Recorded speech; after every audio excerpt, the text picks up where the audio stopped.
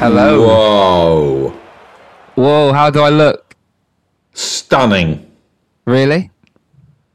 That's amazing. Do I sound okay? Yeah. Good. Sound better than me.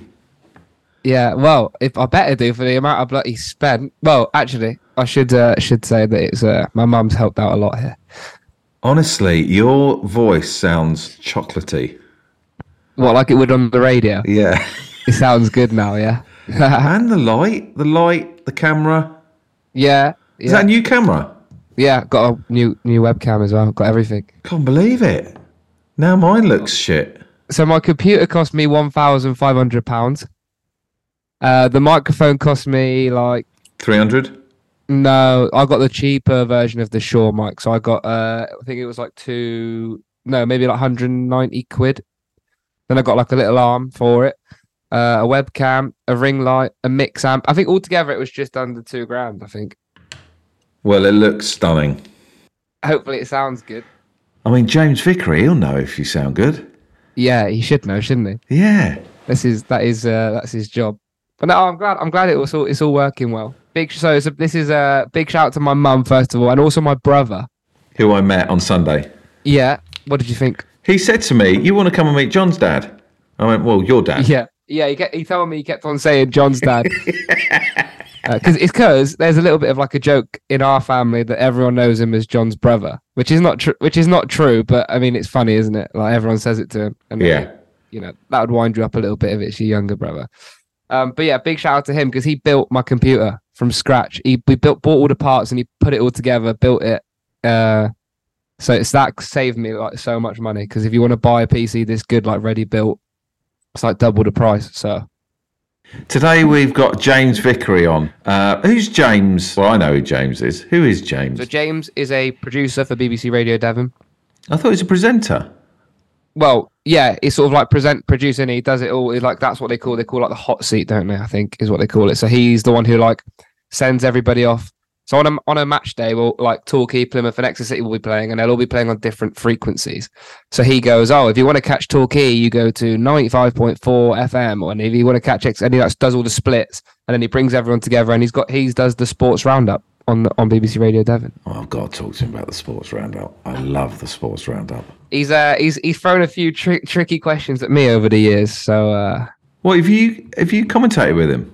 Not commentated with him, but he's been in the studio. He's in the studio when I'm at games. So almost every single time I've done it, really, except bar a few. What questions is he? Oh, I don't know. I think it's just like people think that you might be more in the know than you actually are. So they try to pose questions like. Oh right. God, he's going to think this podcast is terrible, isn't he? No, he's honestly the loveliest bloke ever. He's so nice. Yeah, but he'll be thinking it's terrible. No, he won't. He'd be buzzing to come on. Okay. We've had his brothers on for everybody who's listening. We've had Tom and Jack on, and this is James, the eldest of the three. Okay, well, I'm letting James in now. Here we go. Quite nervous. Why are you nervous? Because I listen to him every Saturday.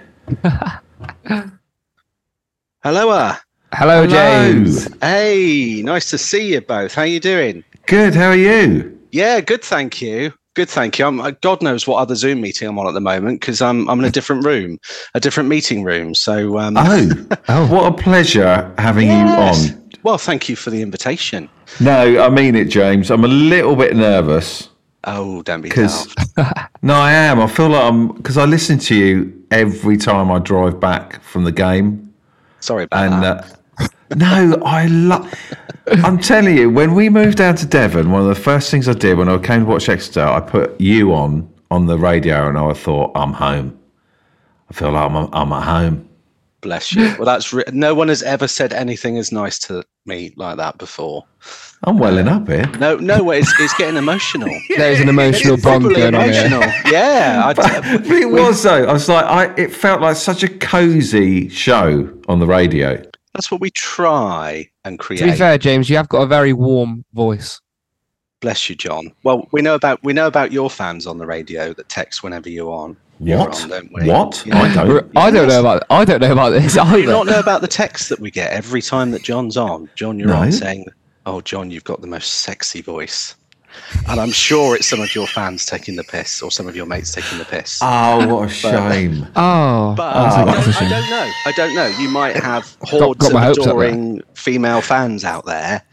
I think he has. Every time he's on, it's that John Beer. He's got such a sexy voice. Wow. To be fair, that's the one thing that when you're like, I never know whether people, I don't like, people could like request you less or more. That's the one thing I've never known about me being on the radio. I don't know whether I'm well received or not well received. Oh, very well received. Oh, wow. Very well received. according to these texts, So if John's on the radio, you'll get people texting in or emailing saying, I like the sound of this guy. Yeah, every time. And he's got a super sexy voice. And it isn't just one text a week. It's normally a couple of them. Just saying. Wait, I don't know if we're taking a piss here or not. This is brilliant. I'm not taking the piss, honestly, honest to God. I mean, to be honest with you, when we do our YouTube live stream, it's starting to annoy me because everyone's slagging me off and saying how sexy he is. Yes, maybe it's the same people. What you need to do, David, is get a haircut like John Beer, because that's clearly the thing that swings it. Oh, I don't know, is it? Yeah, you have had a little haircut. But people don't know that on the radio, do they? They know what my haircut looks like. Well, we could talk about your haircut on the radio next time you're on if you want. Oh, yeah, let's do it. That would send them wild. I can't believe that. That's actually kind of like thrown me off a little bit. That's quite incredible, isn't it? Yeah. I just get abuse from all the fans, and you get women saying how sexy your voice is. It's great. Do you get abuse? I have been accused from Exeter City fans of being a Plymouth Argyle supporter, believe it or not. Oh, now I've had a little listen, and I know who you support. I think you make that clear. Yeah. Yes, but, very much so. But you give Plymouth and Torquay their space and time needed. We try. I don't envy your position, James, because I couldn't do it. I couldn't be impartial. It was horrific on Saturday. I mean, watch it. I mean, it wasn't the best derby, to be fair, was it? And then they go and do what they did, and you just think, how am I going to try and sound? I've got 20 minutes in which they've scored. So they score in 70 minutes, and I'm thinking, potentially they're going to close this game out, which they did. In 20 minutes' time, I've got to go on and sound totally neutral about this, and it's bloody hard work. Yeah, I can't imagine. I mean, I struggle. Well, you probably know, James. When I'm on, I struggle to be like fair, even to the other team that are playing in the moment. Like I'm against That's Bolton, fine. I thought, but part of like being a good like journalist, in my opinion, is to sort of, even though my opinion is, I think Bolton are crap or whatever. Whoever's playing, right, you still have to give like a fair representation for the people that are listening. There are what I've noticed is that there are always fans of the opposite club listing for whatever reason, whether they live in Devon or what, and they do. If you don't quite get the name right, or you slag someone off from the opposition, they're on your case. I can't imagine you doing that on the radio. You don't. I try not to. I mean, sometimes. It got. I was really interested when you were talking about the pyro at Cheltenham, because I sort of I didn't lose it, but I got quite pissed off and angry on air. Yeah. To the point where my producer sort of said, "Oh, I've never seen you like that before." I think I was listening. Or was I watching iFollow? I think I was watching iFollow, yeah. Yeah, but if you're watching iFollow, that's still the BBC commentary. Yeah, it's BBC commentary. Yeah. So you probably would have heard James at some point. Yeah. I was pissed off. Same. Yeah, I mean, I think, well, we who will know what would have happened if that idiot hadn't let the smoke bomb off? But we would have got promoted. Well, yeah, we would have gone on that amazing run and we'd have been all right. Yeah, someone let something off in the Big Bank on Saturday, didn't they? I mean, absolutely ridiculous. But it's ridiculous. I don't get. I go to the football with. If I'm as a fan, I go with my wife and my two boys. Oscar's 6, Rory's 4. Do you? And yeah. So sorry for butting it, but my wife said ours are 7 and 5. Oh. My wife still thinks. Definitely the 5-year-old's still too young. No. She's worried about... They don't hear things, do they, that you go, We caught Oscar singing along to a chant which may have had an F word in it okay, the other week. And we just had to explain, we don't say that. It's a naughty word. That's for grown-ups. But Okay. I would try. I'm happy Where to are fight your you? corner, Where Dave. are you in the ground? When I'm at the You've probably ground, got a I'm throne, in haven't you? the. Well, people think I'm named after St James Park. I'm not, although I quite like to tell that story. My throne is on the scaffolding gantry, which I think you were waving at on Saturday. Well, you sit up there. I sit up there. When I'm at a game, I sit up there. But we weren't there on Saturday. We were moved. I was literally the first line of defence with the Argyle fans. It was horrific. Because I knew there's the family spot over there, and they're all shouting. I was like, I'm so glad I'm not there with my boys. I was literally 2 seats along from the Argyle fans. It was awful. With your boys? Not with my boys, because I was working. So Okay. Normally Oscar and Charlotte will go on the big bank. We don't always take Rory, who's my youngest, but we're going to Sheffield Wednesday, all of us, on Saturday. Oh, I'm going. Amazing. I'm also going. Well, I'll see you We're all there. Going. We're all there. We'll all be there. Let's have a party. The better looking Vickery brothers will be there, so it will it will be great. God, that away end's going to be stunning. Well, I think I saw this morning something about like 900 tickets have been sold or something. So it's going to be. I mean, we're safe from relegation. Are we? We are mathematically safe. Okay. But I just don't want to end the season because it's 4 defeats already. I can't really see us winning at Hillsborough. Can't really see us winning at. You know what? This is unlike me. I think we're going to do them at Hillsborough. Do you? I thought against them we were so much better than them at home. Yeah, I thought if we can replicate that even in the slightest, I think we'll give them a good game. Yeah, they're absolutely dropping like a stone as well. Do you think Big Cam Dawson's going to let a few in for us or something like that? I hope so. He's had a very mixed season for them again, hasn't he? He sort of started off when he came back into the team really well, and now he's sort of getting a little bit of stick on social media from what I see. Just come back home, Cammy. Come back home. Yeah, you know where you're loved. We love you. That's it. The thing is, he's a Sheffield boy, isn't he? Yeah, I mean, it's rare that you, as a goalkeeper, that you'd stand in front of away supporters and get absolutely loved, be absolutely loved. So, but we're not going to give him any stick on Saturday because he's basically won us promotion, didn't he? He would come back. The money's got to be right. I mean, I don't know what he's on up there, but he's on a lot of money. It's a lot of money. Is he? Yeah.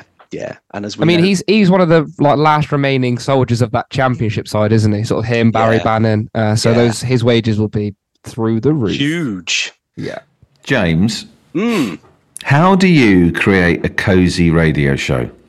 How do I create a cozy? Why did I turn your right? This is the question. Why did I? Because I turn a lot of radio shows on and I turn them off pretty quickly. Why do I keep yours on? Was it a day that Exeter had won? No. Would that have helped? No, it's what you create, and I don't know what it is. I think it's partly your voice. Yeah. Well, I have heard you're a bit of a fan of my voice. I think I am. I've been known to send people to sleep. No, but have you been told before by many listeners, I like your voice, James? Is that a silly question, as in it's part of the reason you're successful because you have got a good voice? I can honestly say I don't change anything about my voice when I'm on air because there are lots of people who think, oh, he talks a bit like Tony Blackburn, mate, and all of these sort of DJs and things like that they put on this voice. Don't change it at all. There is an element of truth that when you're on the radio, when you're talking into one of these or another form of microphone, that you do end up sort of projecting your voice a little bit, sort of heat at the moment. If City have won and I'm all excited, you do project your voice a bit. And, David and John, you both know this. John, you do co-commentary, don't you? So you know that your voice can sound slightly different, but I don't change it at all. In terms of creating a cozy show, I honestly don't know. That's the nicest thing anyone has ever said about my radio broadcasting. Lots of people love the show because we can get really passionate about Devon sport and all the clubs. Obviously, for me, Exeter City supporter, Exonian through and through. But I know a lot about all the other clubs. I've got really good friends at Argyle. Amazing friends at Argyle and Torquay and Exeter Chiefs. And I think that really helps because it does feel like a community. And I think that sport It's like City Community Club. It feels like a community, and maybe that's why it feels nice and cozy, David. Yeah, I think that's it. I mean, you mentioned there, James, about I think my voice changes a lot for radio, and my mates think that as well. The amount of times my mates say to me, like, "What are you doing here?" If you're at the pub, you wouldn't be. What happens? I don't know. It just changes, doesn't it? Like, this is more like casual, conversational based. So this is more like what I would be like at the pub. But my mates, when I'm on the radio, my mate has like a really old Civic, and he's got like an antenna, so he can still tune into like frequency radio. And he turned me on one time, and he's like, I didn't even know it was you for the first 15 minutes. I couldn't even recognize like how different it is. So yeah, there's an element in truth as well that when you do talk into microphones, and without getting too technical and dull and boring about it and anarchy. No, be boring. I like it. It gets compressed, so the sound is slightly different. There was something that we're doing on the radio this morning where someone said, "Why does this thing sound completely different to how it was recorded?" And it's because it's been compressed. Live radio, you can't edit, pre-recorded stuff you can, and you can change it slightly to make it sound what's the word I'm looking for? Make it punch through a bit more, make it sound slicker. Whereas live radio, you do have that sort of compression. It's called compression, where it sort of takes top end, bottom end of voices and makes sure that they're not sort of too way out there. Yeah. Because otherwise it would just sound weird. You're going to get a load of people listening in now going, I've got to check out this cozy guy. That's great. That's great. I think I love what I do. I mean, I've been doing it now. I've been presenting the show for 13 years. What, on a Saturday? On a Saturday for 13 years, I've been doing it. But before that, I worked behind the scenes on the show. So they call it driving, because it's very much like driving a car. You've got faders with commentators on like John. We've got 4 of them. We've got 4 live games every Saturday. We're splitting different frequencies across the place. You're looking at your audio. You've got a feed from 5 Live.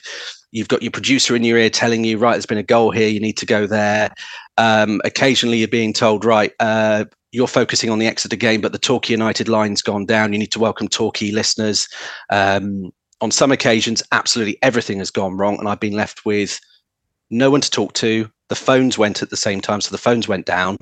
All the audio crashed at the same time, and the only thing I had to read off was the BBC Vidi printer, and my notes, which I keep in my Bible here. And I just started talking gibberish for about 10 minutes until the line ended up. So what did you do in that space? How did you fill it? And did you panic?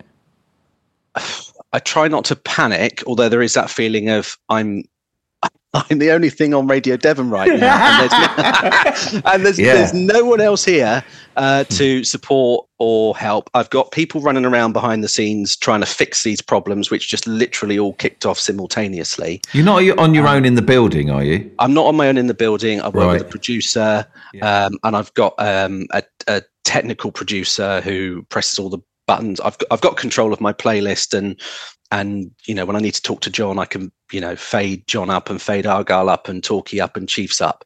But in terms of the lines coming into the building, they're being looked after by someone else.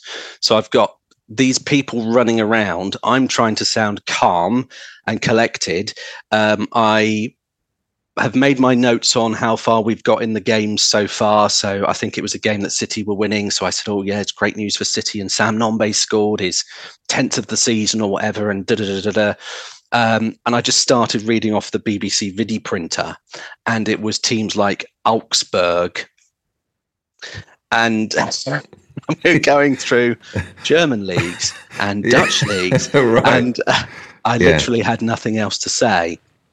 And eventually, one by one, the game started coming back to us. There was a major fault across the BBC. So it wasn't just Radio Devon that all the commentaries had gone off air. It was every single local radio station had their commentaries totally wiped out with nothing to go to. Normally, you can go to some music or a CD. Nothing was working. So it was just me for 10 minutes, literally reeling off what I knew. I would have loved that. Settle in, David. There's come a bit closer to the radio, turn it up, tune in. This is what you need to know. No, those moments are horrible. I've had it a few times where we've done sort of games. I can't remember what game it was, where like the ISDN kit goes down, or someone's pulled out the Ethernet, and like you've lost connection, and all of a sudden the panic, like, oh god, you got to redial. Everyone's like frantic. In some ways, it's harder for you guys at the games when that goes wrong, because the pressure's on you to get that link back.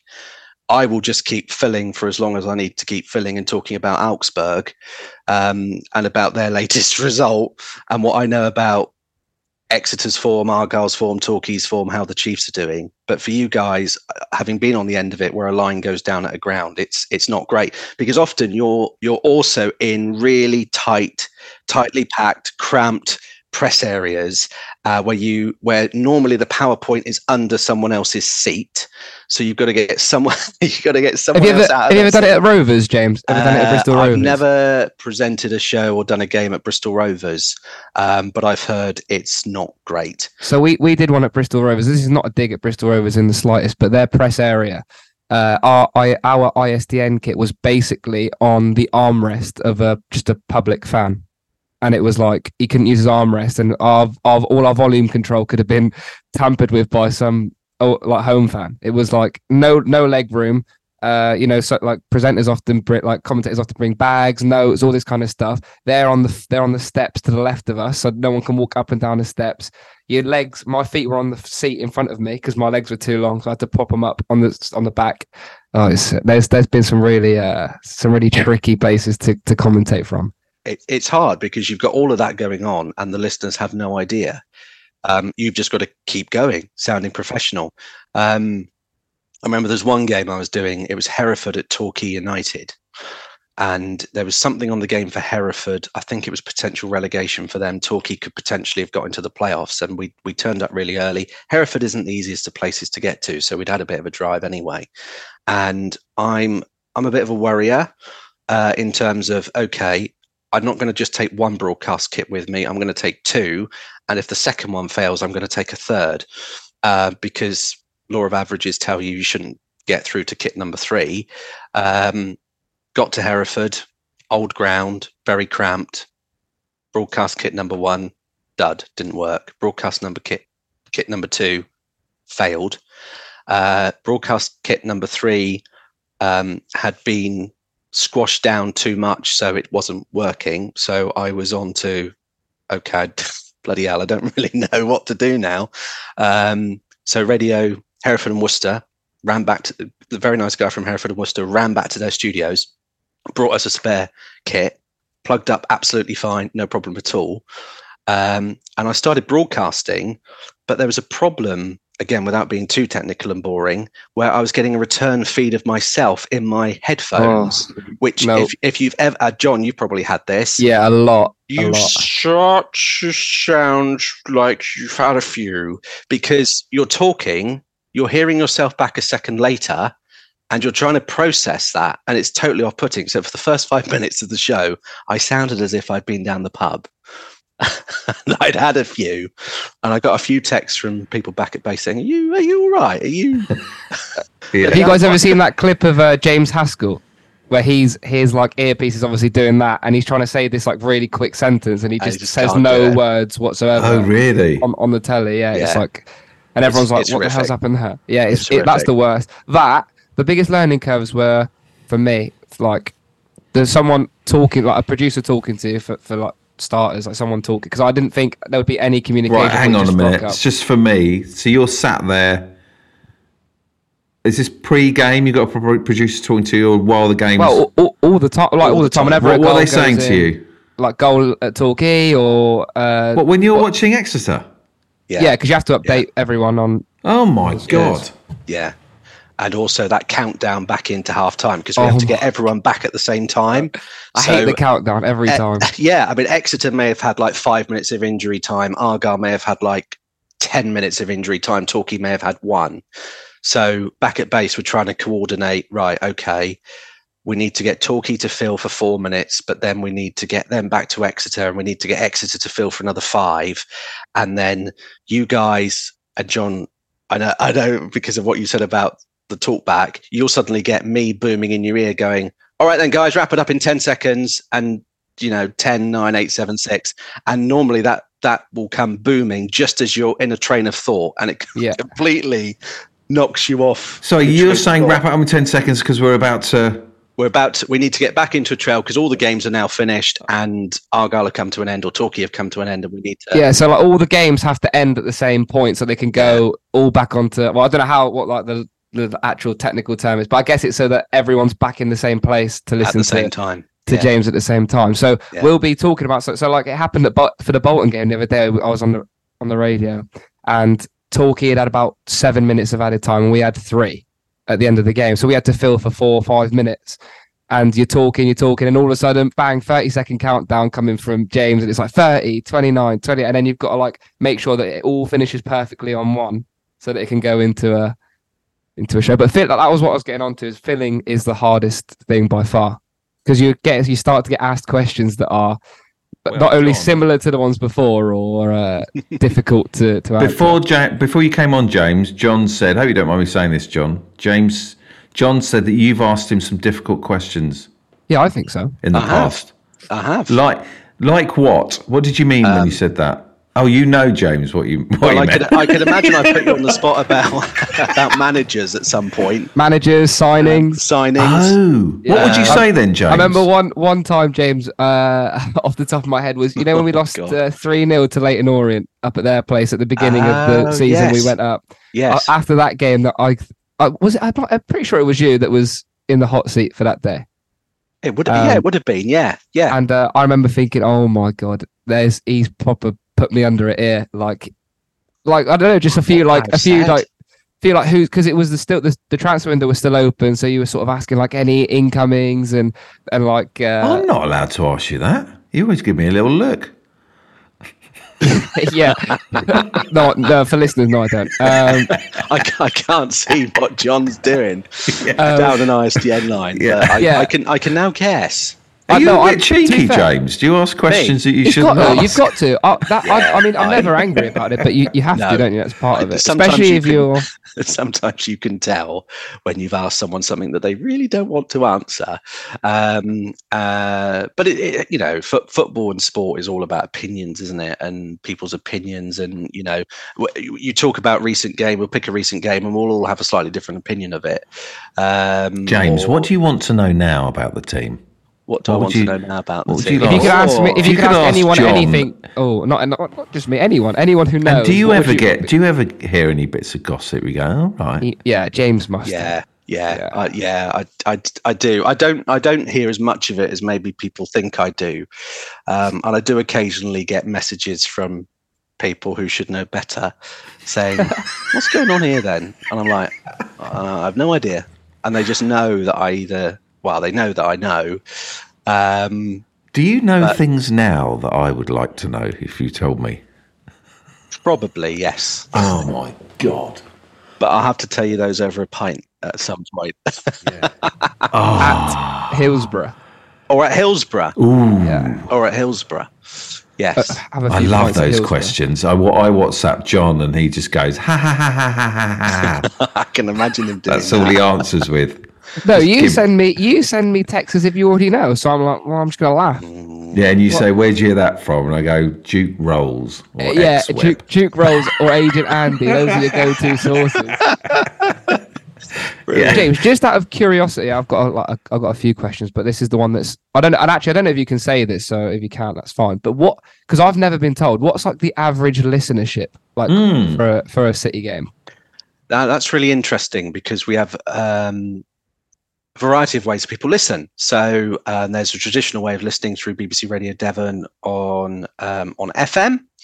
And if I can get a plug in, 95.8, 103.4 Freeview, channel 720, every match. Thank you very much. But a lot of people take our commentary through the Grecian player as well. So it's very difficult to try and put a number on it. Clearly, there are going to be hundreds, if not thousands, more listening for an away game than they would be a home game. But it's definitely in the thousands. It's very difficult to with how our radio figures are broken down. It's difficult on a Saturday because we split our transmitters 4 ways. So you just get a marker of how many people are listening to Radio Devon at that point, and you don't know if they're listening to City, Chiefs, Plymouth Argyle talking. Right. So what's the overall in terms of like that overall number? Like what roughly? we know about is traditional listening. It's about 25,000. However, loads of people are listening or trying to access through BBC Sounds as well, and that you can actually monitor people who are clicking on BBC Sounds to get the coverage very accurately because of the way the EFL works and the deal it's got with local radio at the moment. We cannot put City games or EFL Football League games on Sounds. You listen to Talk In, you can listen to Chiefs, and that's really, you see the graph, and it, 2 o'clock it's steady, and then suddenly at 2 o'clock it shoots up, and then at 3 o'clock it shoots up even more. And then your favourite bit of the show, David, it favourite bit? No, it doesn't. No, I'm joking. Oh, I was going to say, it sort of plateaus a bit, and it keeps going. Right, what time's that? So that would be about 3, 4. Yeah, about 5 minutes, 5:05. I'm having a lovely time. But the thing that blows me away about the radio and all of that, and especially when I first did it, is how much you actually have to do on a match day. Like I rocked up the first time I did it at Colchester away, and I thought this will be, just turn up, talk. Oh no, you have to be there like an hour and a half before. You got to try and get the manager before, not me personally, but whoever's doing the commentary. Try and get the manager after, which with Gary Calder is a lot harder than it seems. He's got his hidey holes, isn't he? Yeah, he likes to hide before a match, doesn't he? Yeah, he has. Yeah, he does. He does. He's good at hiding. He's very good at hiding. To be fair to Gary, he has said to us, "I'll speak to you before the game," because there have been some managers who have sort of said, "Yeah, I'll talk to you before the game, give you the team news," but then they don't bother doing it. Gary, I think, hides at St. James Park, not deliberately. I think, like us, he has a lot to do at a home game. At an away game where he doesn't quite know where he can hide, we've been a bit more successful at getting him. But yeah, John, you're right. I mean, the stuff you have to do on match day, I get home and I am drained. Yeah, I can't. How long are you on for extra in terms of? I'm on for. When does your working day start on a Saturday? My working day on a Saturday starts at about 11 o'clock. I'm not finished off air at 6, and then there's a program debrief for a little bit, and then we all merrily go on our way home. For the Argyle game and for various games this season, I've been on air for 7 hours non-stop. You've been on air 7 hours. Right, James. When I do sort of these pod interviews, the most I've ever done is 3 interviews back to back, and that was probably 4.5, 5 hours, and I felt frazzled. Yeah, like genuinely, like I have to lie down now, and that's exactly how I feel. I was going to say then that when I do co-coms, because it's like it's a lot of concentration for a very short fixed period of time. You don't want to get anyone's name wrong. You have to, when a goal goes in, you have to remember exactly what's happened for that goal, which actually sounds stupid, right? But it's a lot harder than it seems to accurately and better depict exactly what's happened for someone who's listening on the radio. And like at the end of it, you get this all of a sudden like a overwhelming. I'm shattered every time. It's crazy, and it doesn't seem like hard work, but it really is. I always say to Charlotte, my wife, and my boys, don't expect any sense out of me when I get home on a Saturday. Oscar, my eldest, who's 6, who loves his football now, football mad, City mad, stands on the big bank, does all of that. I'll come through the door on a Saturday night and he'll be telling me, "Daddy, have you seen?" And I'm like, "Yeah, great," and all of that. And he actually knows more than I do about what's going on. It's incredible, but there's that adrenaline that you thrive off when you're on air, the concentration, like John, you just said, because you don't want to get things wrong, particularly if you're commentating or calling a game. Now that the pictures are, the commentary is put over pictures, so you've got all the fans, waiting for you to make that mistake, because they do call you up on it.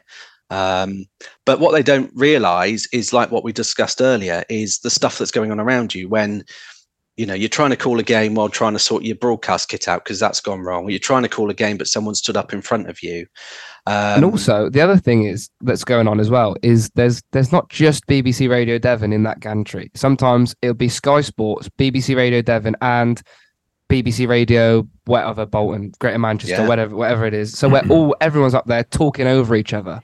And on top of that, Oh you've my got the God. club statisticians up there too. all the club statisticians. Sometimes you don't even get a chair. Sometimes you got to stand up for the whole game while commentating, looking over the barrier of this gantry to try and get a good view on the corner because everybody's peering their head round. So everyone's progressively leaning more and more over the barrier.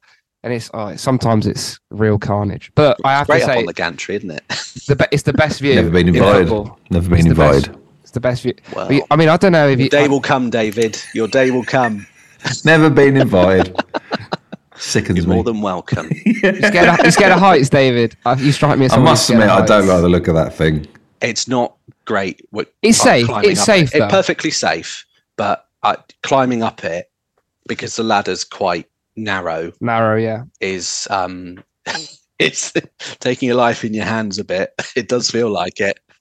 But I mean, perfectly safe, as John says. But I mean, the view is incredible up there. It's the best. I mean, yeah. You sent a photo, didn't you, last week? The view over SJP from the gantry is. I don't care where I could go, be anywhere else in the world, and it wouldn't be as happy as that view. It's the best. No, the best. It's great. And for a night game as well, you get the sun setting. Yeah. So you're looking from the gantry over to the Adam Stansfield stand, and you've got the sun setting like behind where the university is. Yeah. All up through St James, the St James area. It's gorgeous. Sorry, Absolutely James. gorgeous. Why are you up there? I thought when you're up there, why are you up there? I'm normally up there, sort of, working, hosting the show. I thought you'd be back in. Right. Okay. Well, I come out for special occasions. They dust me off and wheel me out for special occasions. Yeah, like Devon derbies, like promotion games. That game. This is going to lead on to one of my questions, which was, what's the hardest game you've done in the hot seat? Because that Barrow one for me was unbearable. Barrow was unbearable because. But that links back to that lovely picturesque sunset you're on about. Because that night the sunset was immaculate. It was a perfect night. Yeah, it was somewhere just perfect, boys, wasn't it? Yeah. Barrow was horrific because, believe it or not, I've never actually been on air when Exeter have been promoted. In the 13 years I saw us promoted, I've been doing Radio Devon Sport, presenting Radio Devon Sport. I've seen us promoted at Wembley against Cambridge. I was there as a fan. Rotherham away, I was there as a fan. And was there a promotion between Rotherham and, no, there wasn't, was there? Between Rotherham and us going back up to League One last season? I don't think there was. No, I don't think so. I've worked at Wembley when we've lost more times than I care to remember. It's bloody awful. It's like the worst thing in the world. But Barrow was different because there was so much pressure on the fact that it's Barrow, City should win. Our form had been great. It's Barrow at the back of everyone's mind. It's a full house. I think, John, talking of technical problems, we had a few technical problems that night because you can't have too many people on the gantry. I was up on the gantry with the commentator, Alan. John was elsewhere in the ground. We had Kirky out and about in the ground, and it was all a bit mayhemish, bit of a melee. And I just remember there being this pressure thinking, please, boys, do not screw this up tonight. Not only for us fans, but also I want to be on air celebrating tonight and not thinking, oh, that was a bit of a waste of time, or we've got to go to Northampton next week and do it all over again. But yeah, I would agree with you. That was a tough night. Brilliant at, what was it, 9:45? Yeah. Brilliant when Matt J put that goal in, but no, that moment wasn't brilliant because you couldn't enjoy the next, 12? He scored in the 78th minute or something. So the next 12 minutes plus added time, I was thinking to myself, oh my, I was thinking, it'd be the most Exeter City thing ever to concede a sloppy goal now. Yeah, well, we conceded a sloppy goal to start, didn't we? But on the gantry that night, everyone was there, and literally, I'm penned in. So I've got like Sky Sports here. I'm penned in trying to do my thing. Sky Sports, and I think it was Katie Shanahan that night. She's great. She's a brilliant broadcaster, but there was just no room for us all up there. So she's trying to get excited about the fact Exeter have done it. I'm going way over the top that Exeter have done it and talking on air about the fact that I've just seen my mum on the pitch and that went viral. I remember that. Yeah, I've just seen my mum on the pitch, yeah. and I was all a bit emotional. And she was like waving to me like that. Because the thing is, when you're on radio, you're in a world of your own. And suddenly I just saw this this figure on the pitch sort of like weirdly waving up and really making an effort. And I thought, that's my mum. And without thinking about it, I just said it on the radio. I remember the moment that Alan sort of said, "Oh, you're free to go, John," and everyone was still on the pitch at that point. Yeah. So I sort of remember taking my headphones off, running down. Did you run down on the pitch? Well, luckily enough, I was scooped over the barrier by an unnamed person by at the football club. I was scooped on, and the first thing that hit me was a hug from Matt Taylor. Oh, which was like lovely. That's nice. Hugged me. He was absolutely drenched in sort of whatever had been sprayed in him. And then my first thought was, oh my God, I've got to like find my dad and my brother who would have undoubtedly, run on the pitch. So I ran over, saw them, and like James said, emotions just got a bit too much. Yeah. Started crying a little bit. Yeah, I cried, yeah. And my brother was laughing at me for crying. Well, but it's all that stuff that's built up over the season, and then that realization not just as like well. Not just the season, but all those failures. I'd never seen us get promoted. It was always a dream of like mine to be. Don't do that. It was always a dream of mine to sort of see us get promoted with my dad and my brother, and we were all in the house that day, and it was just like the best feat. That was like right, life complete. Like whereas I was sat there going, "Yeah, we got promoted. Next." Next season, I've been there 6 months. Here we go. Next. You're the lucky charm, David. You see, it's not normally that easy. But this year I'm thinking, but this season we've definitely overachieved. If you look at the other, we'll probably finish the highest side of the teams promoted, which is some achievement. Yeah, I think. But it's a stepping stone. James, I'd love to get your take on. Yeah, I would as well. On the team now and the team next year, and what you want and what you don't want. I want to know. It's one of these questions I asked John, isn't it? Where I squirm away and I say, please don't. But I'm in vision so people can see me. I think we've had a really good season. I've got a mate, one of my best mates is a Bristol Rovers fan. And he's actually my right-hand man on sport who presses all the buttons on a Saturday. So we're normally there, fingernails being bitten about how our teams are not doing so well. And we always have a bit of a joke about which team are the worst, but it's all joke because, I think City have had a really good season back in League One.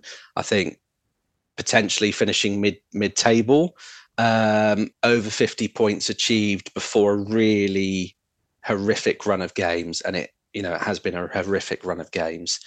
I think after the derby, we heard Gary Caldwell say on Radio Devon about the fact he felt his side were naive, and I would think there is a bit of naivety in the side.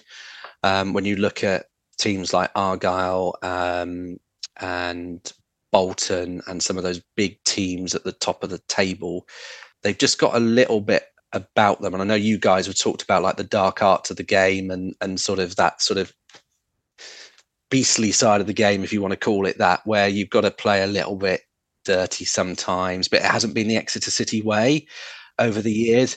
Gary Caldwell's tried to change that. I think we're a much more physical side. We used to play a lot of great sort of tippy-tappy football under Paul Tisdale, Matt Taylor, but it didn't always get us to places where we needed to be. For me, this season was all about finishing above four from bottom and building from there. I worry a bit about maybe how that sort of nucleus of the squad might change over the summer. It's still not all Gary's side, is it? It's a side that he's inherited and he's tried to add bits to. So are you worried about losing that nucleus or?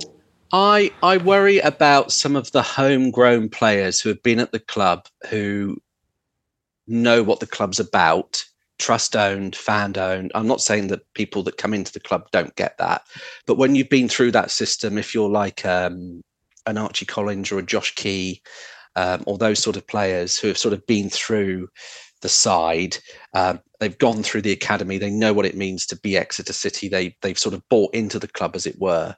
Their families are fans of the club. I worry about if you start to lose people like that. And I know nothing about what's going to happen next season, but there have been rumours. Well, you do, but potentially anyway. Moving on, rumours, rumour mill. I think that you're not going to get me on this one, David. I think that I worry a bit about those players moving on and who's sort of coming behind and taking those positions of that sort of academy model moving forward, because that's where we've done really well in the past. Those players that have come through, Ollie Watkins, just to use a name, they've come through the ranks. They've done well at our club. Although they've moved on, there's always felt like there's been a few people of that level like lining up to go next. Right. Okay. And I just wonder if we're still in that position or not. I'm not saying some of the players coming through now aren't, but it just feels a bit different. Right. So we feel like we've had a really good crop of players. Yeah. And yeah. Although we have had quite a few academy players sign pros this year, which is not something the club takes lightly, is it? We're in a very privileged position where we've got a good crop of players. So anyone coming through has to be better, or is going to be better or equal to what we have. So I think it's promising. There's a lot of really good youngsters, I think, that are coming through. I absolutely agree with that. But League One's brutal, isn't it? And we see that's the thing. We don't produce, and I think this is something Gary, from what I hear, is trying to change. We don't produce necessarily players. Who do you hear from, please, John? Well, just people. But I gather that he wants a more physical side. I think that's obvious to tell, and I think it's about sort of starting that younger in the academy, trying to recruit players that are maybe a bit bigger, and then coaching the technical side rather than getting these technical players who are smaller, like Matt Grimes, Archie Collins. Ollie Watkins was never the biggest figure, although probably the biggest of the lot. No, not in terms of physicality, was he? So that's he's going to Man United. You heard it here first. Well, if you see, he's got the same goals in the last 12 games as Haaland, so he's absolutely on fire. Yeah, totally. You heard it here first. Totally. Do you have a Man United source, David? Who tells you your stuff? Oh. No. No. I'm worried. Actually, what am I thinking at the moment? Okay. I was chatting to Rob Beckett this morning. You know Rob Beckett? Yeah. Chatting to Rob Beckett, and do you know what he said to me? I'll tell you exactly what he said to me. Wouldn't it be funny if you stopped supporting Exeter and just started supporting Plymouth? No, if Rob's listening, no, that wouldn't be funny. Do you know what my wife said to me last week? No, because I don't want my opinions of people to change because of some silly. Let's not. No, come on. Football is not all it's cracked up to be. Believe she me. said, because I was. Oh, don't do this. I really want her to come to the game with me and create this kind of this thing that we do every Saturday, and just thought we'd have some fun. And we went to watch Exeter Ladies on Sunday, so she came. Oh, yeah. And I said, look, I really think if you come, you just invest your time, you get to know the players, and I think we'll have a really nice time, really good. And she said, can you not just go and support Plymouth? Oh my goodness. Right, well, that's the end of the pod in my eyes. I'm done. I said, why? She went, I don't know. It's just like the stadium, and you get wet at Home Park because they haven't put a roof properly. No, what am I hearing? Sorry. Listen, there are fans of football clubs all over the country that crave stadiums that have got terracing, not seating. We've got the big bank, for goodness sake. What listen. More Don't shoot the messenger. No. She loves the Plymouth Stadium. Yeah, all right, cool. No, I'm actually I'm fuming about that. That's ridiculous. No. Anyway, so you're not having that, John. You can't. No, how can I? This is what I've got to work with. That my podcast co-host's wife would rather go to our biggest rivals because their ground is prettier. Yeah, and I said, "Oh, don't be so ridiculous." No, you so didn't. I gave it my all. Don't worry about that. No, you didn't. No, you didn't. What was your reply? You can't do that. And I support Exeter. And if you spend a bit of time, I'll tell you what I said. You go in Exeter, 6,000, 7,000 people, take your breath away. Honestly. I did all that. Oh, right, yeah. No. Anyway. Uh, My point was, I was talking to David. Yeah, you really do. You need to get a grip. She knows Michael, my Plymouth friend. Oh. So she was hanging out with Michael. So what she's saying is Michael's better than John in that instance. No, she just grew up with Michael. No, better than Anyway. Home Park doesn't have a gantry. Where else do you get a gantry like ours? Yeah. Yeah. Home Park's also horrible.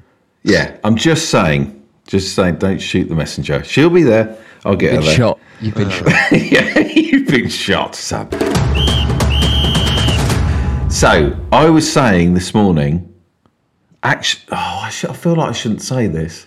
Oh, here we go. No, I feel like I don't want people to hear If it and go. someone says I feel that they shouldn't say it, we all want to hear it. Yeah, it's not that bad. I just that. don't want anyone listening to this. If a player listens to this, I don't want them going, oh. No, go on. I think I know what you're going to say. I think that's fine. I'm really looking forward to some new players coming in. Yeah. Because it feels like FIFA. Shake it up. That's not fine. I just, like last year, I feel really bad for saying that. But last year, I was like, I know, I want to keep everyone together. And John was explaining to me, no, that everyone just teams change in the lower leagues. So I thought, oh, really? Now I'm like, okay, it's quite exciting because you don't know who Gary's going to bring in and the quality of them. And how do you feel about new players coming in and that prospect? Excited, like you, because there are always some real gems in there. Really? Yeah, and Gary's got some great contacts, hasn't he, from where he's been up in Scotland and the time that he spent at sort of in the northeast as well. And I think he's well respected. I think to be fair, I think it's taken the fans a little time to warm to him.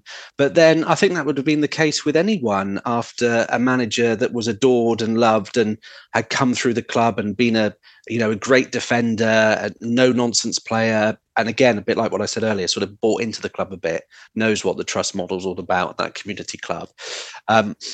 Replacing Matt was difficult because, like you said there, he's the only person ever to get promoted as a player and as a manager, which is something that, like, I think the fans took to really, really well. And also the fact that Gary really wanted to change the way we played and the way we are playing. I think it's considerably better. The football we're playing is better. I don't know what you think, James. It's. I mean, when you look at some of the home games we had, even under Matt at the beginning of the season, I mean, some of that wasn't great, and we must remember that. I mean, we beat Port Vale 4-0, but there was some weird results in there. I think trusting Gary. I think he's got the contacts. I think as a club, we also need to remember that we can't pay big bucks for people if we want to carry on being trust owned. And let's not forget that other clubs want to be more like us. So why would we want to be more like other clubs when lots of clubs come to us? And John, you'll know, they want to know about the trust and how it works and all of that. So the amount of directors that have come to us from, I mean, some teams like Northampton, like, places like that, Northampton are big on it, sort of like really would be like do anything to have a little bit more control and have maybe a bit more of a say, their own elected directors, that kind of stuff. I think we're in such a privileged position. I think sometimes because of how well we are doing, some people think, oh, this is as far as it's, it can take us, which I think is the wrong attitude. I don't think there is a limit to how far we can go under trust ownership personally. No, I think people do need to remember, though, not to expect sort of miracles overnight. Yeah, and people always want short-term success. I mean, is this aimed at me? Sorry, I feel like you're having a go at me. No, it's really not. But you are one for all right. You are a sucker for short-term success. But look, like the best example is, and really like appropriate timing, is Yeovil, who scrapped their academy to invest more money into their first team, which at first sight seemed like a absolute masterstroke, got themselves into the championship, and then within 10 years just got relegated yesterday to the conference. Four relegations in a decade. So sometimes How does that work? How do you go from the championship to that? What happens? They're not big enough to sustain championship life, so there's not enough people coming through the gates. There's also not enough, you have to pay a lot to get a good championship quality player. and with no academy to bring players through that may be good enough to play in the Championship, you find yourself in this sort of loop of having not good enough players, no academy players to rely on, no money, not enough people coming through the gates, and all of a sudden you find yourself slipping down. And by the time you set up your academy, people have pinched your best players. They've gone to I think Jordan's Story we took from Yeovil, which in the end was whatever his undisclosed fee was. I think it was like rumoured to be £750,000. So all these players that you nick from academies that shut down, and then by the time you've tried to set up your academy, there's no one around good enough to play at the next level that you're in, and then you just plummet through the leagues. Okay. James, how would we survive in the Championship then, if not enough people come through the gates? I think we'd get people through the gates. It was interesting actually. I went to Peterborough on Bank Holiday. I saw you at Peterborough, John, didn't I? Bank Holiday Monday. I was talking to a Peterborough United supporter, and they've been a bit of a yo-yo club. They've gone from Championship to League One, sometimes League Two, back up to the Championship. And they've said the amount of investment that you need to make to go from League One to Championship can kill clubs completely, because you get a certain amount of time to make your ground all-seater or make additions. I mean, what would that mean for the big bank? Don't know. And I think we would struggle, but with some adjustments maybe to how things are run. And I'm not saying change the trust or anything like that, but suddenly there might be someone with a little bit of money around the periphery who takes a bit of an interest in bit of investment, bit here, bit there. We're a plucky club. If you think how far we've come from conference days and losing to Farnborough and dreadful days like that to holding our own in League One. So the next step now has to be, how do we as a club work with what we've got to make that next step? It can be done, but then, as John's mentioned about Yeovil, you don't want it to effectively be the start of a downfall, which then sees you completely wiped out. I mean, I think the difference we have on that is our academy. If you look at the amount of players we have in the squad now that have come through the academy that are good enough to play in the Championship, I'm not saying get you out of the Championship or even necessarily keep you up every year. But if you look at Archie Collins, Josh Key, Sonny Cox coming through, I think will be eventually good enough. Like the list goes on. Harry Kite at some point, he's looking like he's going to be good enough to play at the top end of League One. These players that are coming through the academy that you would normally have to sell because they're too good to play in the divisions below, you just keep and you build your squad around those academy players, and you start building like that. Instead of having to sell them because you're in League One or League Two, you keep them and that's your squad. Yeah, and you fill St James Park every week. You then get more interest from sponsors and all sorts, and it just becomes, football's all about momentum, isn't it? And as easy as you can go on a really good run, you can also go on a dreadful run and start a bit of a spiral. So it's how we as City just keep going. The other problem is not just bums on seats at SJP. It's also being able to serve people quick enough on a match day, whether that's food, drink, that kind of stuff. At the moment, I think the issue is that there's so many people coming in that we were surprised. We're selling out almost every week at home that we can't actually make not the most. Pasties. Last Saturday, not enough pasties. It's not that we don't have enough pasties. Well, there wasn't, because there weren't any for me. Well, there you go. So not only is there not enough pasties, but there's also not enough people serving pasties. So people go, well, I'm not going to bother queuing up because that's what I said. I won't bother. I had a go at her. Well, no, I didn't. Rude. So that's the other problem. Trying to maximise the opportunity that is 8,000 people at SJP, and then trying to get drinks, food to all these people, because that's where your money's really made. Right. How much stronger are the teams that come down from the Championship? How much stronger are they going to be than us next year?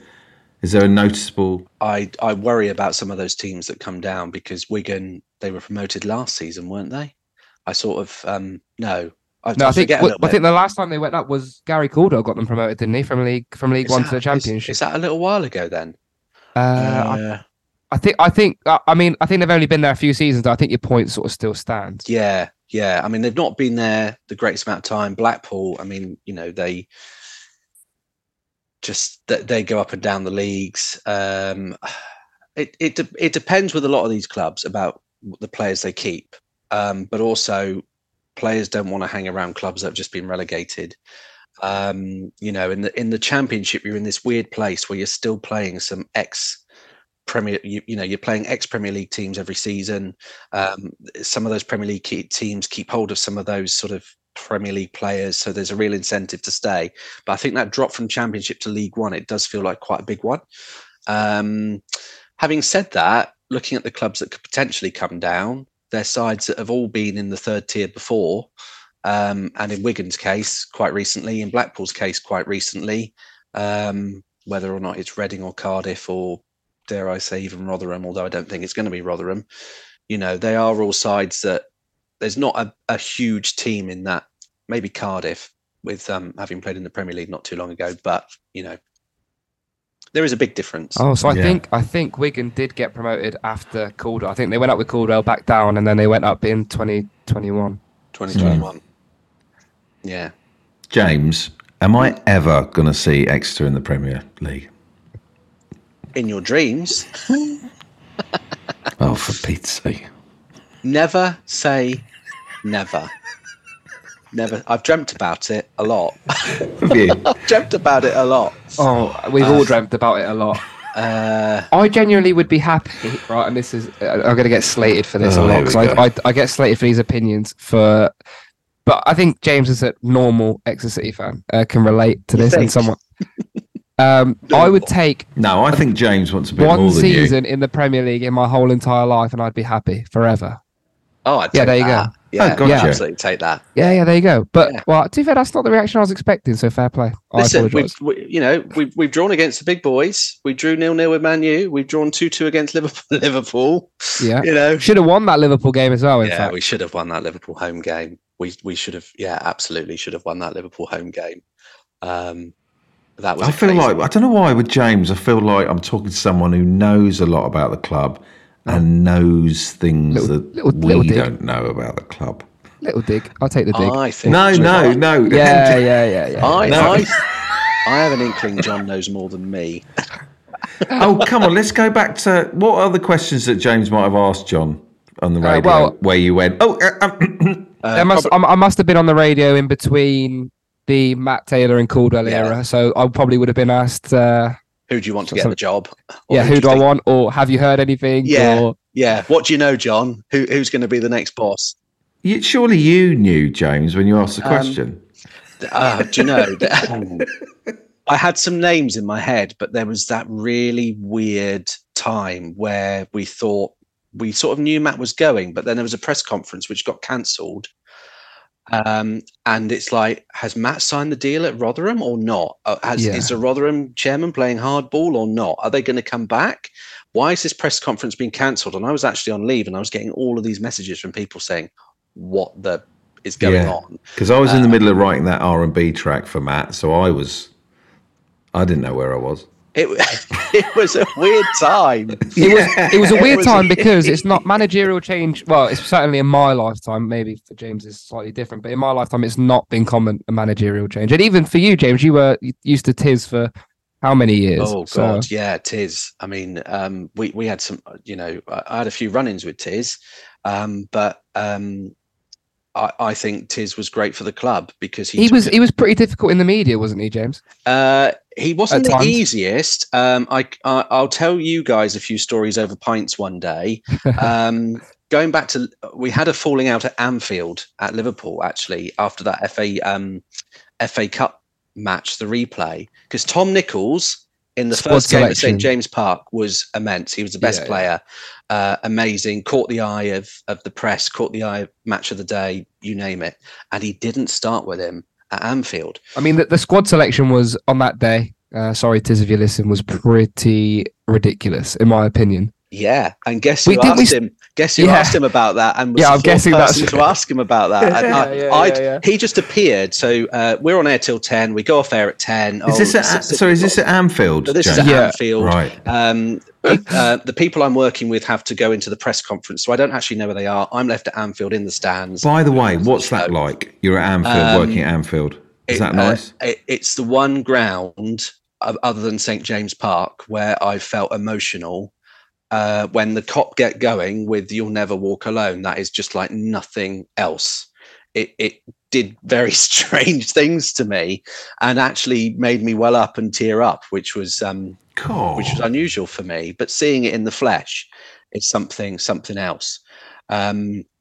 So we'd had this amazing game, and City had gone behind early, and it ended up being a bit of a, it felt like a bit of a wasted opportunity.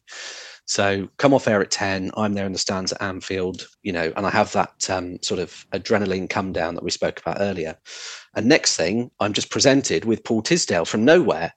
Oh, hi, Paul. And we'd always had a really good relationship, and he knew, despite being on Radio Devon, of my persuasion to the Reds, and being a City fan, lifelong City fan, and the family coming, from generations of City fans.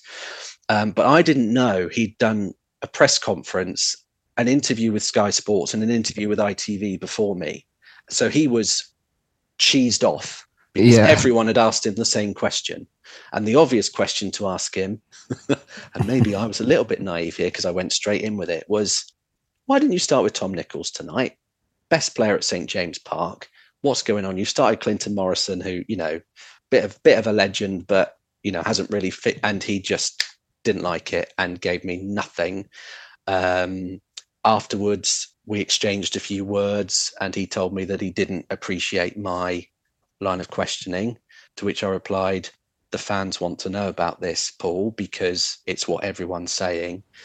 And it just was literally everybody, the whole everyone, 6,000 people that went to Anfield that night, everyone was like, what the hell am I looking at in the starting lineup? Was there ever an answer to it? My uncle, Uncle Simon, if you're listening, he turned to my dad and went, that's got to be a joke lineup. Like, that's not actually what we're starting with. Did we start with Matt Oakley and Danny Butterfield as the centre backs that night? Oh God, I've tried to wipe it from my memory a bit, but now you've mentioned it, it sounds or maybe not. It might not have been, but it probably there was some other weird stuff in there as well. Yeah. And Paul and I have spoken since, and we've kissed and made up. But I think it was just that heat of the moment thing, and it's probably a bit of a lesson to anyone listening, watching this, who wants to go into journalism. There are times where it's good to start with the obvious, but it might mean that you get nothing else from your interview, which is what happened that night. Was this recorded? Was this recorded somewhere? Like this, I can't remember if that point they'd come back to me live. So the program you weren't both on a screen being filmed. You're like, no, we were in the stands at Anfield, and I'm literally standing here. He's standing next to me. I've got my mic, and I'm chatting to him. And I tried to break. I then realised he was giving me nothing, so I tried to ask him, because at St. James Park, Jurgen Klopp had given him he'd given Jurgen Klopp a gift, and I had known that Klopp had given him a gift at Anfield, so I asked him about that, and he didn't really want to know. And it was a shame, really, but I respect Paul a lot, and he did great things for our football club. And we wouldn't be where we are today without Paul. He restored pride. He got us back into the league, successive promotions, which we'd never done. Come the end, I think the relationship between the fans and Paul, for whatever reason, had broken down. But if it wasn't for Paul Tisdale, City probably wouldn't be where they are now. But that was a interesting Paul Tisdale moment. What are those interviews like post match? Are they a bit? If the team's lost, like, do you go in there with trepidation, or is it? You're always a bit nervy. Yeah. Because you're not quite, I've had managers turn on me, and Paul Tisdale wasn't the worst, and he didn't start, barking at me and, pointing and whatever. It was more of a, he was making it very clear that he wasn't happy about my line of questioning, to which, you have a bit of a heated discussion about why you've asked what you've asked. There's always, if City have won 4-0, it's easy. Although it was never easy with Paul, because sometimes he'd say, yeah, we won 4-0, but I've seen this. So sometimes, I think managers are right to be wary of some of the questioning, but they also need to understand the context of Radio Devon is asking the questions that the fans want the answers to. And sometimes they're the really obvious ones, like why haven't you chosen Tom Nichols and picked Tom Nichols? And sometimes they're the more intricate questions about, okay, you know, what's going on with Jay Stansfield's injury and stuff like that. But they also need to understand that we need to ask those questions. And I think there have been some managers in the past that just don't get it. And can probably do with a bit of media training. And there and there are some managers that get it, try to be clever. Sometimes it backfires, but it always feels there's always a little few butterflies in one's stomach. Yeah, it must be. I have to admit, it must be hard. Well, I get both sides of the argument, but when you know why a player isn't starting, which a manager will always do, and someone's asking you, and it seems like an obvious reason, but maybe some people genuinely don't know, I can imagine that the answer is a bit like, oh, well, yeah, but it's hard to put yourself in a perspective where you're in the know, where someone doesn't know, because the manager knows everything, don't they? They know everything, and they also have to try and keep the secrets, don't they, or withhold the information, because if too much gets out, you know, it could jeopardize, you know, the game plan. You know, it plays into the opposition's hands, so they've got to be careful. Which is why Gary's really good at saying, you know, I will talk to you before the game. He's really good in the interviews, Gary. I think. Yeah, and I think fans want honesty, and I think where City maybe, you know, Matt Taylor, no nonsense, he'd tell you how it was. Maybe too much one way. Maybe too much. Maybe a little bit too much. Gary Caldwell, if the team haven't played well, he'll say it. Whereas Paul Tisdale and some of the other managers I've spoken to at our clubs, they try and cover it up. And I think sometimes you think you're just sounding a bit silly. And fans see straight through it, don't they? Yeah, they see straight through it, and you're not fooling anyone. No, then you look at the message boards, and they're all saying exactly what you've thought, and it's a really odd balancing act sometimes between you also have to maintain professional relationships with these people. So if you cheese them off too much and they say I won't talk to you again, that causes problems, and you don't want to be in that position. Slight handbrake turn, but if you wanted a little seat in the Heritage Lounge, you just need to ring them up and go, it's James here, could I please have a table for next Saturday? If only. Really? If only. Yeah, if Elaine Davies or anyone like that's listening. I'm Surely joking. you can. Can I just have a little table, please, by the window? We're not allowed to do that at the BBC. We can't get free. No, you can't. No. I pay my way, and I'm very happy to be on the big bank. Is all. Are you? Yeah. I must admit, I've missed. I didn't realise how much I missed being in with like the fans and all that. I love it. You were very much a Heritage Lounge boy last year with a suit and tie. I've seen you in your suit and tie, John. Yeah. Yeah. Well. Yeah. I think there's a lot. Yeah, there's a lot of different reasons for all that kind of stuff. But I think it was What does that mean? What does that mean? It was a good thing for the club to promote. I think because I was a trustee so young, it was like to showcase to other clubs that, you know, look, we're doing something different. We're doing things differently. Well, they don't give a shit now because you're a little bit older. Yeah, and I'm not on the trust anymore. But that's another thing though about how the club is. I mean, that lounge is fantastic. You know, my mum used to do the catering at St James Park when the university used to have the contract years ago, and we're talking about when the old cowshed was there, and it was there was basically nothing. It was non-existent. It was a few sandwiches for the directors, pasty if you're lucky. That was it. Whereas now you've got the options of, you know, you can go out into the square outside, you can enjoy the food, the drink, you can go in the bar if you want, and just going in the bar, socialising, seeing people, all having a laugh. It's just what it's all about, isn't it?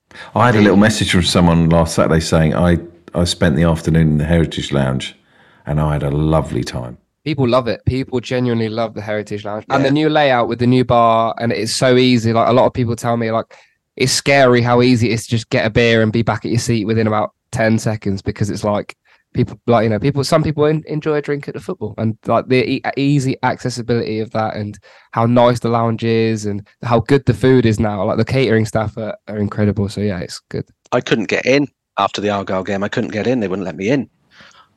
Really? The doors were locked. I couldn't get in. Admittedly, I was walking through to go to take a pee. Right. But Okay. I couldn't get through. That's the I other don't know thing. if we covered. Sorry, go on, John. The other thing about being on air, that's my last thing, is when you need to go to the loo up on that gantry. If you don't go before the game, you are finished. That Well, the ladder stays, comes up. You can't the get ladder down. comes up, you can't get down. During Until the end of the game? Till the end of the game. You're stuck. Well, it goes down at half time, but you haven't got enough time between the filling of time and then before you've got to be back on again before they kick off. It's not on kick off. So you don't really have enough time at half time to go. So it's you go before or you are finished. It's all part of that pre-match routine. Got to build the time in. Have we ever covered this? How much is it to have a little table, some duck, some pudding, and a padded seat? I hate it when you ask this because I always get it wrong and then I always get slaughtered. But I think it's pretty well priced. I don't know if James knows exactly, but competitively priced. I think you'll find. Really? Okay. There you go. Well, I mean, we looked at doing it. My eldest, he had his birthday for the Sheffield Wednesday home game. Oh, okay. So yeah, we were looking at doing it. But in the end, we ended up sort of having a party and, a kids party, which was great, actually. Amazing what they do. And he was a mascot for the Lincoln City home game as well, which is great. And that was, that was reasonable. And it's just a really great day out. And for him to walk out with Jay Stansfield, his favourite player, amazing. He'll never forget that. Amazing. But so per person in the Heritage Lounge. Is this for one game or season? No, for a season. Right. Here we go. Christ, I hope it's not one game. No, it says plus VAT per season. Per person. What do you get with this, John? What do you get? Okay, so with this, you get 2-course meals served at your table. Hang on a minute. Are you sharing with other people, or you got your own table? What's going on? Well, it depends how many seats you buy. All right. If two sets of people have bought half a table, you'd probably be sharing. Okay. Yeah. Okay, so you get a 2-course meal served at your table by our friendly hospitality team. Pre-match visit from the first team manager to discuss the team and opposition. Love this. Pre-match player interview. Reserved executive seating directly outside the lounge. Private entrance bar and bathrooms. 3 60-inch LED TV screens showing Sky Sports and BT Sports. Tea and coffee served at halftime. When do you get in there? When are you allowed to get in there? You can get in there from, I think, 12 o'clock or 1 o'clock, if I'm correct. What a super Saturday this is. Yeah. Complimentary match day programme and a team sheet with free Wi-Fi, all for £1,500 per person per season. What's that, 20 odd games? Yeah, 26. 23, sorry. 23. Half of 46, yeah. Oh, God. I got slated the other day for my math skills on the pod. You know when I made that mistake? How much did you say again, John? £1,500 for the season. Divide by 23. Yeah. 65 quid. 65 quid. Per game. You get a match, you get a meal. I mean, two-course meal, what's that? If you were to buy a 2-course meal out and about, I don't really know. But like, that's... 20 what's quid? that? 20 quid? Yeah. 25 quid, easy. Knock that off. This is good food. Very good food. David knows. When you had it, you enjoyed it. Great duck. Are the seats still padded? Padded seats. They are padded, are they? Padded seats. Not only a padded bum, but a padded back as well. Oh. And a feeling of superiority. Yeah, that's not really the... That's not really Oh, no, that's not really the reason. But a lovely little bar, all the screens, tea, coffee. I forgot the manager comes up with a player. I love that. Yeah. Oh. It's a great insight, isn't it? When you hear manager and player talking. That's lovely, yeah. And you sort of, it feels special, doesn't it? Yeah, and I wonder what that's like if the team's struggling, if it's a bit spicy, like if it's a bit tense. I would imagine it's the last place the players and managers want to be. No, yeah. Although to be fair, but the people in the Heritage Lounge tend to be pretty sound, down to earth individuals. I don't think anyone's going to be sort of like heckling or like I think it'll be pretty reasonable, even if you're losing. Having been from the outside looking in, because I'm not posh enough to be on the inside. Just win, lose or draw, it always looks great in there. It always, I've always got my eye on those windows. Yeah. You need to get yourself in there, David. You're hoping you're going to get an invite in. Come on in. He wants another freebie. That's his problem. That's well gone. No, I don't think it is. I think if you were to drop a line and be like, "Oh, just like to try the Heritage Lounge for today." Saying that, God Almighty! Imagine I don't hear anything. Have you? And I'm interested in this because there's it's quite interesting in the media world. You get that phrase, "Don't you know who I am, darling?" Do you know people that have you known of people that have used that phrase? See, this is the radio James Vickery coming out right now. That's a great question. Because I've never been with someone when they've said it. This pause definitely means he has. I'll tell you what I'm thinking. I'm thinking of a story that Joe Wilkinson told me yesterday. He, and that's football related. Gillingham found out that, you might know this, John, maybe you said it on the pod, but Gillingham found out that he was a fan, and they got in touch with him and said, we'd like to invite you to a game, on a Saturday, and So he got the email. I think his brother got in contact because his brother's a massive Gillingham fan. His brother went, "Oh my God, that's amazing." He went, "Do you reckon you can get one for me and for Graham?" And Joe emailed him back and said, "Unfortunately, it's only 2 tickets." But unbeknownst to Joe, he sent that to Gillingham Football Club instead of his brother. So they'd emailed him and said, we'd like to offer you. And he just wrote back, "Unfortunately, it's only 2 tickets." What an ungrateful Oh, no. So he had to ring up the club and say, "I'm so sorry. I was meant to go to my brother." And yeah. So they thought he just came back with, "Unfortunately, you've only offered me 2 tickets." Yeah. I've not heard that story. That's brilliant. Yeah. But no, I don't think anyone behaves like that, do they? I don't know. I don't know. I reckon there's definitely someone who's gone, "Don't you know who I am?" Yeah. Yeah. Speaking of Joe, did you manage to convince him to go to the game on Saturday, or is he not going to stay? No. Oh. No. He's going straight home. That's ridiculous. We're going to the Crucible on Saturday, James. To watch some snooker. Do you know? I that's the one thing I wanted to do when I was in Sheffield as well. I couldn't get tickets. Well, I'm playing on the practice tables. Don't you know who I am? Don't you know who I am, James? I was about to say, this is where you've gone. Don't you know who I am? I'm playing on the practice tables. I'm going on Eurosport with Jimmy White. Oh, yeah? Yeah. Well, don't say it like that. I'm named after Jimmy White. My mum and dad are like huge snooker fans. They used to go all over watching snooker. And James White, my mum quite liked him, I think, back in the day. He opened the building society. I forget what it is now. It's long gone, but on the top of South Street. And I went to meet him. And my mum said, "Yeah, you're named after Jimmy." When was that? Back in the? When did you meet him? God, that must have been like 1990. 1990. But he was like opening a building society, big thing back in the day. Yeah, I'm named after Jimmy White, James White. Oh, well, I'll get a little photo of him going like that. Yeah, that'd be amazing. Yeah, I can't believe you're doing that. Oh, it's amazing. So how did that come about? Yeah, Andy Goldstein. Oh, see. It's who you know, not what you know. Who you know, not what you know. Always. But apparently, we're playing a game. I think we're allowed to sit in the players' seats when the people aren't there. We're picking up the trophy. Is there any worries of any protesters? I know. Any orange powder in your pockets? Yeah. Plenty of that. Yeah. I can't believe it. It's like a little competition of one. Yeah. You've done some really cool things this last couple of months. You've done Soccer AM, this. Yeah. So that's it. Sorry. That's it. Right out of. That's your lot. No, you went to the BAFTAs. Yeah. That's pretty cool. Those are some pretty big things there. Weirdly though, anyway, don't talk about that.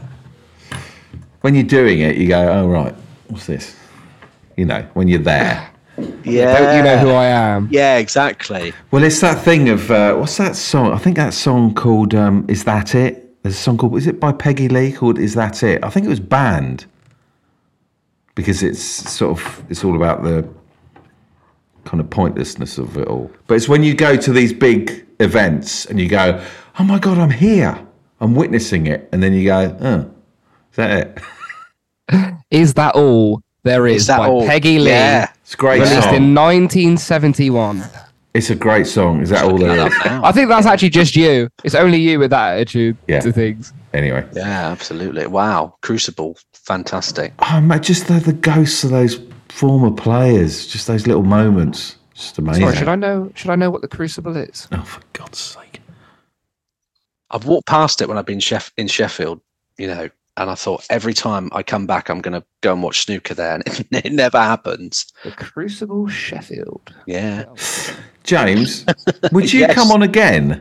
I would love to come on again. Yeah, Because I just thought we've done loads and I haven't asked you the 10 questions. I'd more than happily come on again anytime. Really? Yeah, Oh, I'd love amazing. to.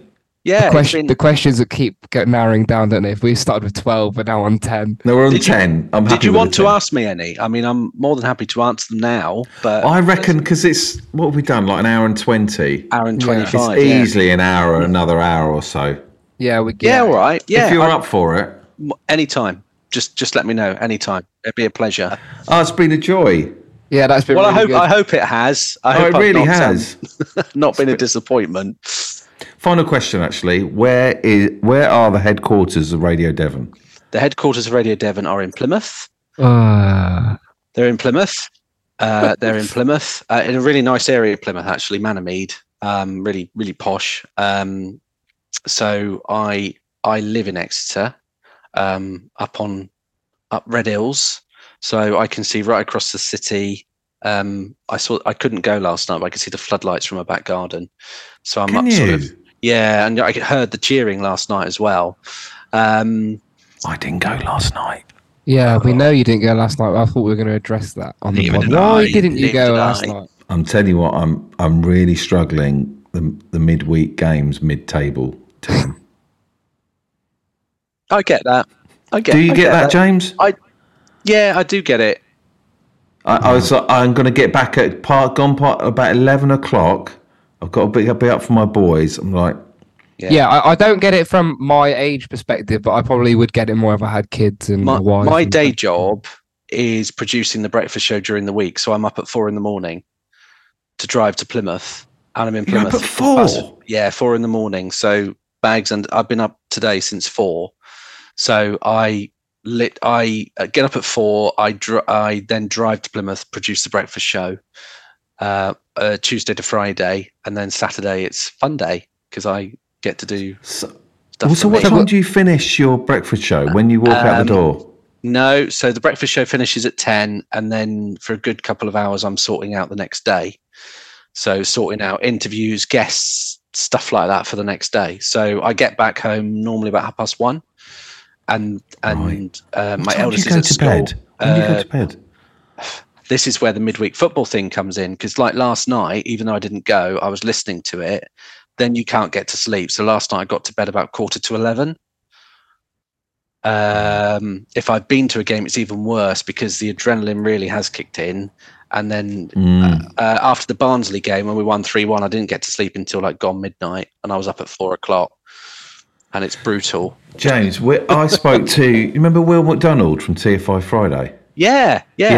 So I think he's producer of TFI Friday, and he said, so they would work towards TFI Friday all through the week, working out what the show is. And he said they would go drinking during the day, get absolutely hammered, finish, say, 1 a.m., 2 a.m. He would get up to go into the office to work on TFI Friday at 9:30, 10 o'clock. Chris Evans would walk in the door and go, come on, let's go to the pub. Yeah. He'd already done the breakfast show. He'd gone to bed at 2 a.m., got up, done the breakfast show at 6 o'clock, and then wanted to do it all again. Pub. Yeah. That sounds like right up my alley, to be fair. But It kills you after a while.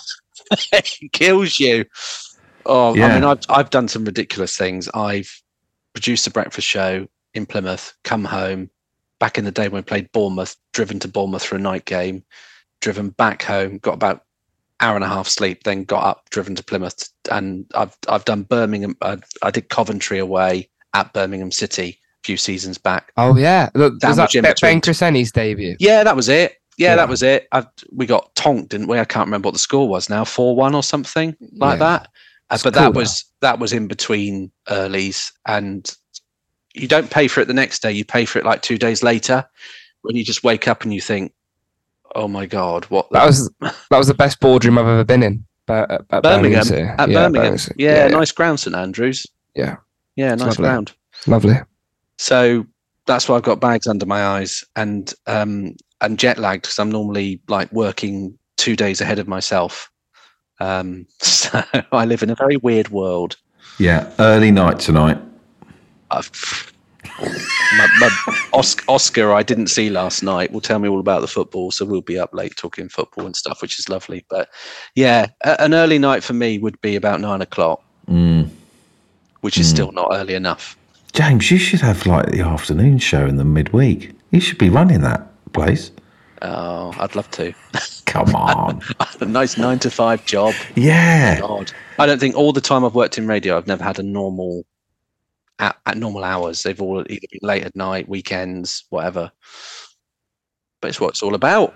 What we do. James, thank you again for coming on. Pleasure. Well, thanks for the See you invitation. next week on Monday. Yeah, see you then. Fun, yeah, that'd be fab. And enjoy the Crucible. Say hello to Jimmy for me. We'll see you on Saturday. Yeah, I don't know when my tickets are for. I don't know. Are we top 2?